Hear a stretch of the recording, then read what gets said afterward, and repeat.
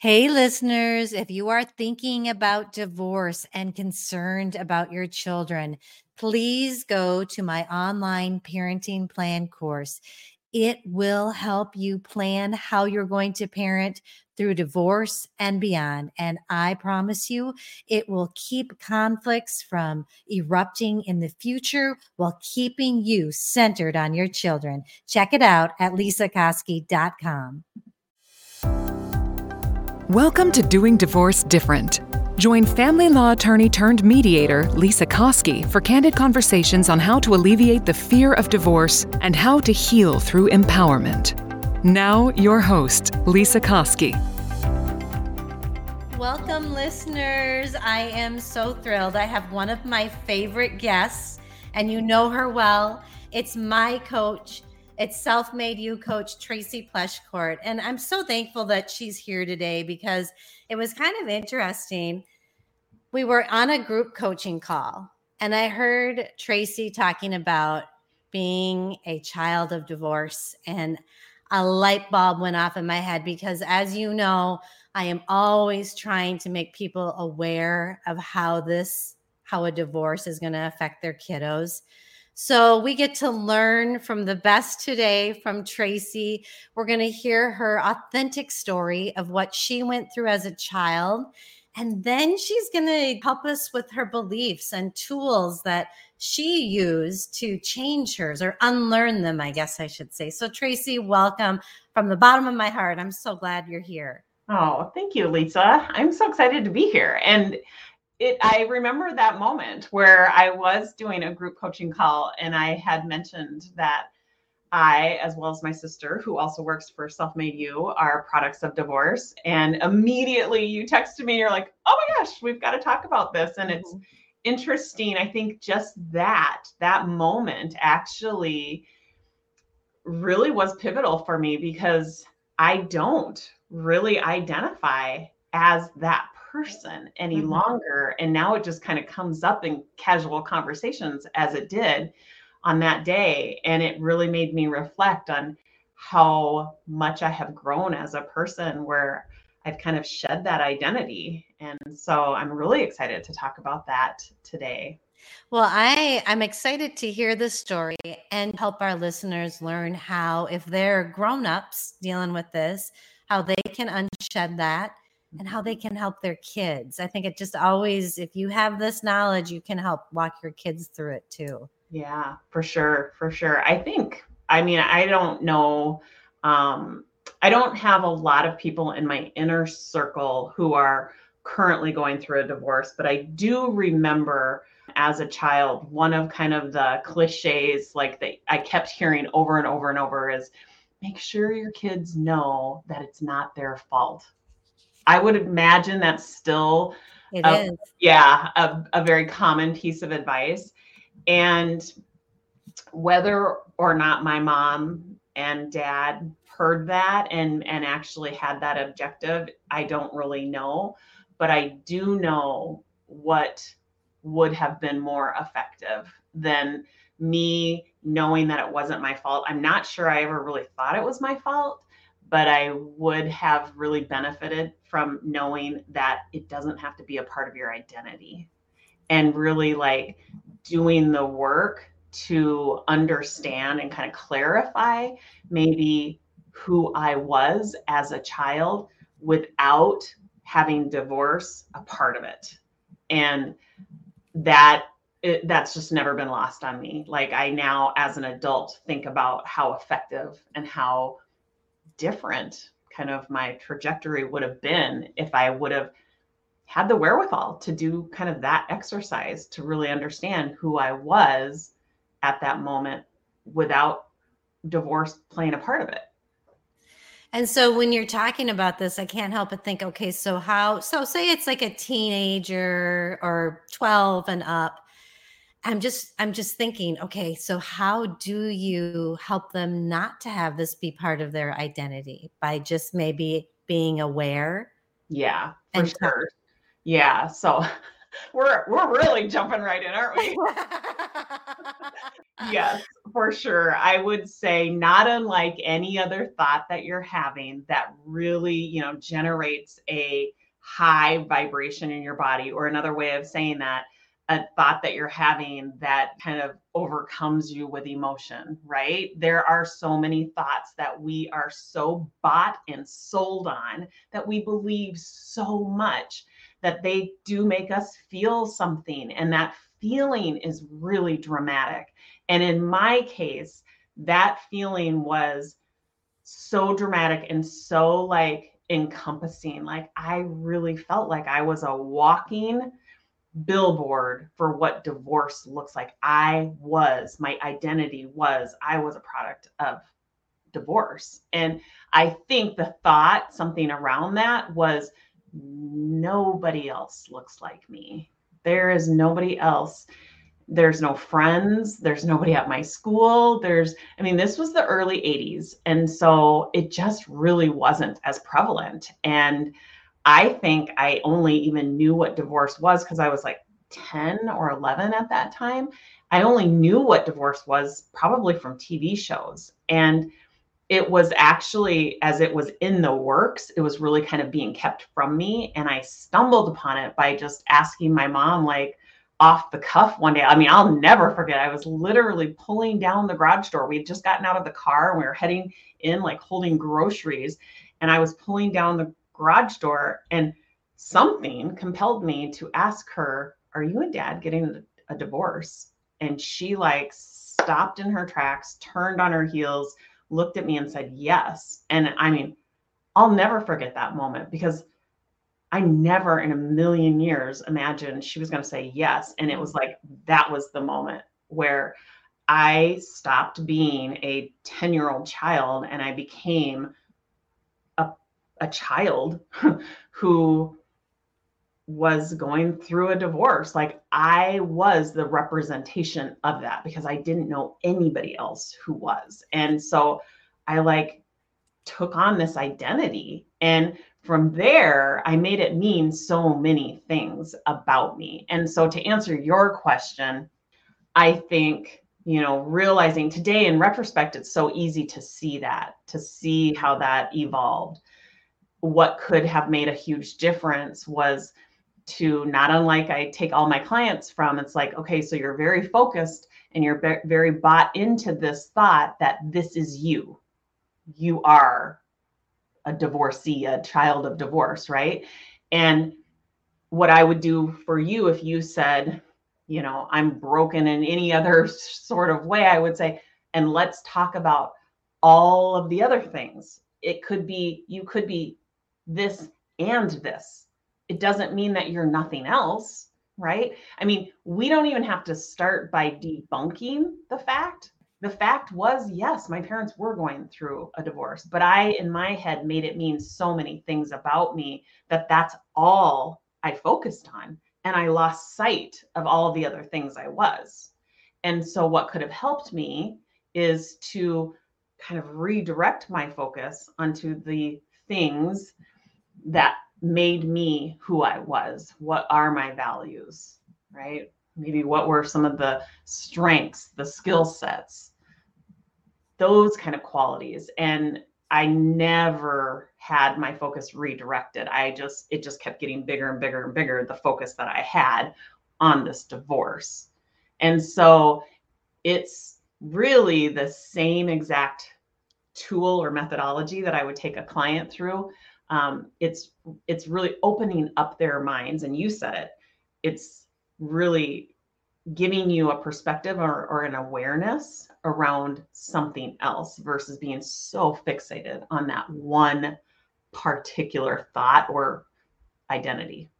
Tracy, I'm so interested in this, and it's such a different perspective to me. So thank you, because I don't know that I've ever heard anyone articulate it this way. And yes, as you're talking about it, I'm hearing coaching from you in the background.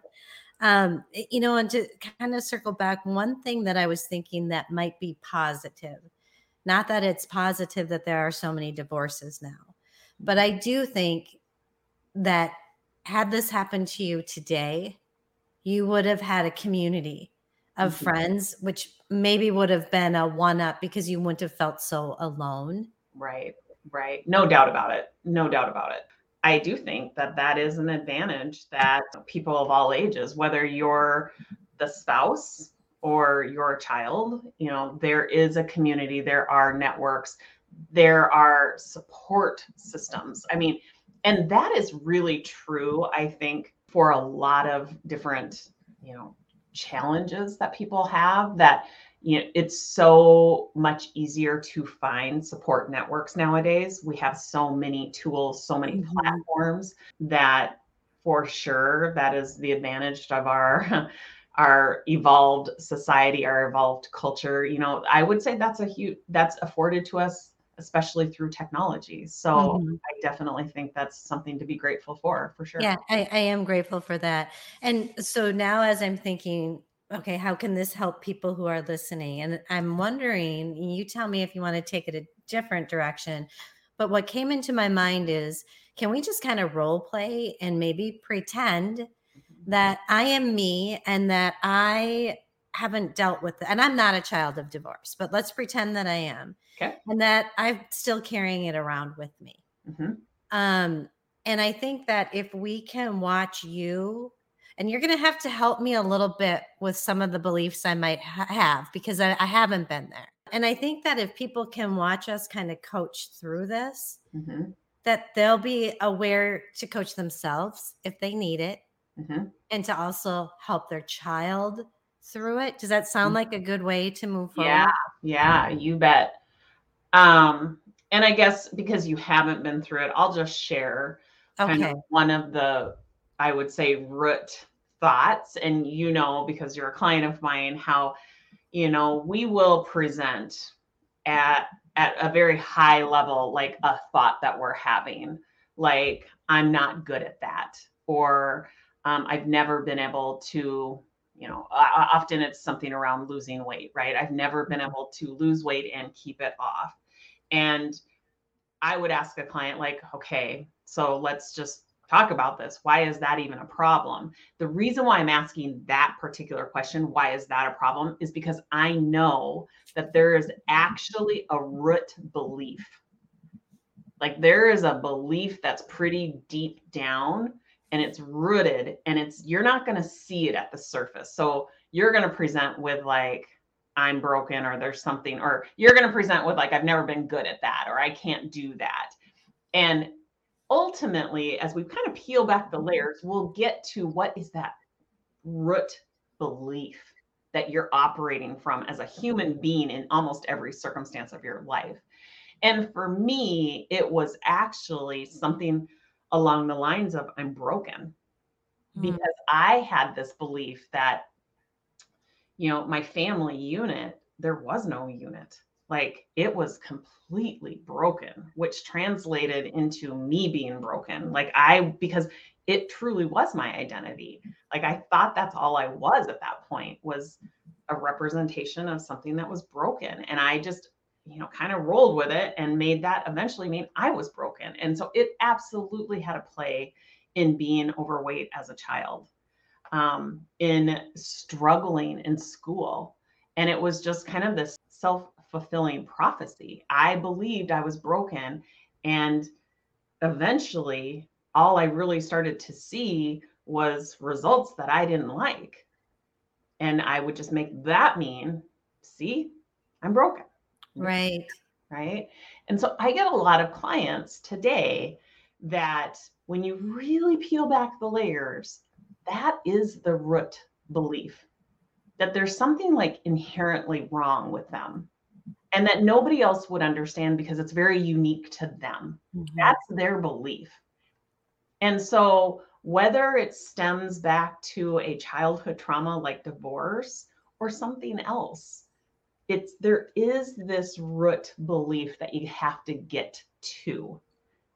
So, and how do you get there? I think is probably going to be. Yeah, yes, you're right. I'm wondering now. Okay, so now so you discover what the belief is if you're coaching yourself by asking yourself, Yeah. Why is that a problem? Why? Kind of a lot of whys. Exactly. Yes. And then once you discover it, and I know I've been there, and it's hard and it's deep, and mine is always, I'm not worthy, or okay, so then how can people unlearn that belief? Yeah. Personally, I think the best way to go about it is to dive into the facts, right? Because our brain will like jump onto that dramatic bandwagon, right? It's like if we are only making our decisions or creating beliefs from drama, it's just going to perpetuate. It's like a snowball rolling downhill, right? So I would recommend, what are the facts? What are the facts? Like, just get very truth oriented and without any sort of manipulation. Like, it has to be, we always say a fact is something that everyone in the room would agree upon, right? Or it would hold up in a court of law. So, like, and here's a fact is that we all have a part of our brain that is what I like to call primitive. It's meant to keep us safe. It's very reactive. And so today, as an adult, a lot of us could actually consider that fact. And it might be something that you've never heard before, but that's a fact that our brain, we have a prefrontal cortex, it's the higher part of our brain, that it's able to make good decisions. It's able to like analyze facts, but it does take a lot of energy to do that. And so without the wherewithal to know that we have a part of our brain that actually does that, we don't know enough to even trip its trigger. So we just default and by letting our primitive brain kind of run the show. Mm-hmm. So it makes perfect sense that here you are as an adult and you've made so much meaning from something that happened to you so many years ago. But that has nothing really to do with you as a human, your morality. It has everything to do with the science, the biological makeup of a human being. Mm-hmm. See how you strip the drama away and you just look at the facts and you're like, oh, I have a brain that's actually meant to keep me safe in the moments when that's necessary. And it's actually, I'm not really in a very dangerous situation, but yet my primitive brain doesn't know that. It still thinks I'm in the primitive state. And so it actually is very fear-based in its thinking. And Mm-hmm. it's very dramatic in its thinking. That's all that was going on. Now that you know that, you actually will also learn right alongside of that, that there's a prodigy part of your brain. It's the more evolved part of your brain. It's the prefrontal cortex. And it can analyze data. It can make different decisions. It can question, Mm-hmm. right? And so now you know, and now you're going to start to do different, but you didn't know that. And without that wherewithal, without understanding the science behind it, your brain is going to immediately make it mean something about you and your morality. And I love to just share the science behind it. Like, you can't get much more factual, right? We always say Self-Made You is like the basic science and math. Yep. And I just shared with you, like, when I was in school, I didn't even get very good grades. I literally fulfilled this self-prophecy of that I was broken. And so even though today there's days where I blow my own mind on some of the things that I figure out on like just business alone. Like, I literally am like, dang, I'm smart. Well, and Tracy, this is because I'm seeing you the end product, Tracy. Yeah. So I didn't really know this. Yeah. And it's kind of mind blowing for me to think that you could have thought that way. But just it's been an evolution. And Totally. anyone can have that. And what I love is that you're sharing it. You are sharing this information with the world, and it's so helpful. And I will say, one of your little tips, I always feel reassured when I start to do the spin out and the worry, and I go, okay, that's okay. That's just my primitive brain. It's supposed to be doing that, and there's something that just that awareness opens you up to, is that thought really true? Is it serving me? Is it kind? All those questions. Which is coming from your prodigy brain, right? You Yeah. asking those questions is a function of your prodigy brain, but you wouldn't get there without that wherewithal that you actually have a primitive brain that's just in a very reactive mode in that moment. Yeah. And so another way of saying what you're doing is you're putting space. You're or separation between you and your thoughts. Eckhart Tolle says, you are not your thoughts, right? And so being able to put some separation between you and your thoughts so that you're not identifying as your thoughts. You're a watcher of your thoughts. Tracy, that's so, so good. You're a watcher of your thoughts. Yeah. That's going to stick with me. That's going to be on Instagram. Okay. So now just kind of my new thing towards the end is a saddle up segment. Okay. And what I ask is for my guests to kind of saddle up and tell us what is one thing that our listeners can do right away to add value to their life. Okay. So if I had to whittle it down to one thing, I'm going to have a couple ands on here. Fine. So I'm going to say, if you could give yourself the gift of 10 minutes immediately following this podcast, immediately following the end of this podcast, I want you to take 10 minutes and find those beliefs that you have never, ever considered to be untrue, that you have identified yourself around, which is going to maybe take you back 10, 20, 30 years. Give yourself the gift to just let your mind go back and ask yourself, what are those beliefs that I have carried forward through my entire life that I might just be operating from today?